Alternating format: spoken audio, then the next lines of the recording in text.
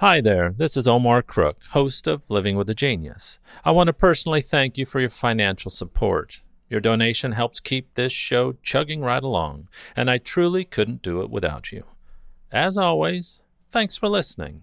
Be kind, do good work, and until next time. Here's Living with a Genius for January 26th, 2021. It's the birthday of legendary actor, race car driver, and philanthropist Paul Newman, born on this day in 1925, Shaker Heights, Ohio. The Academy Award-winning actor starred in iconic movies including The Hustler, Cool Hand Luke, Butch Cassidy and the Sundance Kid, and The Sting. Newman served as a turret gunner in an Avenger torpedo bomber during World War II, and was assigned to the USS Bunker Hill in 1945 as a replacement when the pilot of his aircraft had an ear infection which kept their plane grounded. The rest of their squadron flew to the Bunker Hill where, days later, a kamikaze attack on the vessel killed all the members of his unit.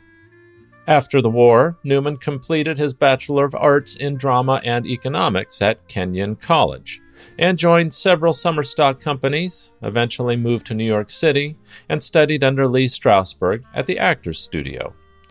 Newman would go on to star on Broadway, television, and as one of Hollywood's most famous leading men in a career spanning 60 years.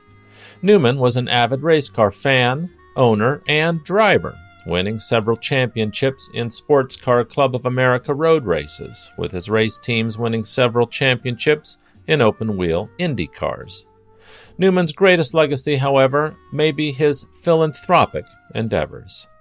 Newman was a co-founder of Newman's Own, a food company which donates all post-tax profits and royalties to charity.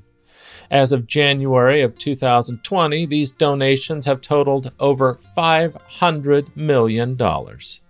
He was also a co-founder of Safe Water Network, a nonprofit that develops sustainable drinking water solutions for those in need. Newman founded the Serious Fun Children's Network, a global family of summer camps and programs for children with serious illnesses, which has served over 300,000 children since its inception.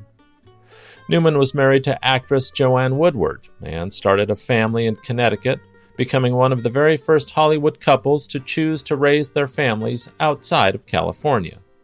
Newman and Woodward remained married for 50 years until his death in 2008.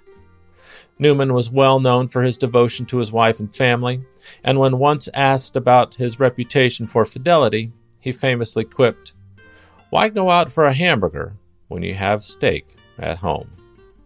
He also said that he never met anyone who had as much to lose as he did, and admitted he once left Woodward after a fight, walked around the outside of the house, knocked on the front door, and explained to Joanne he had nowhere else to go.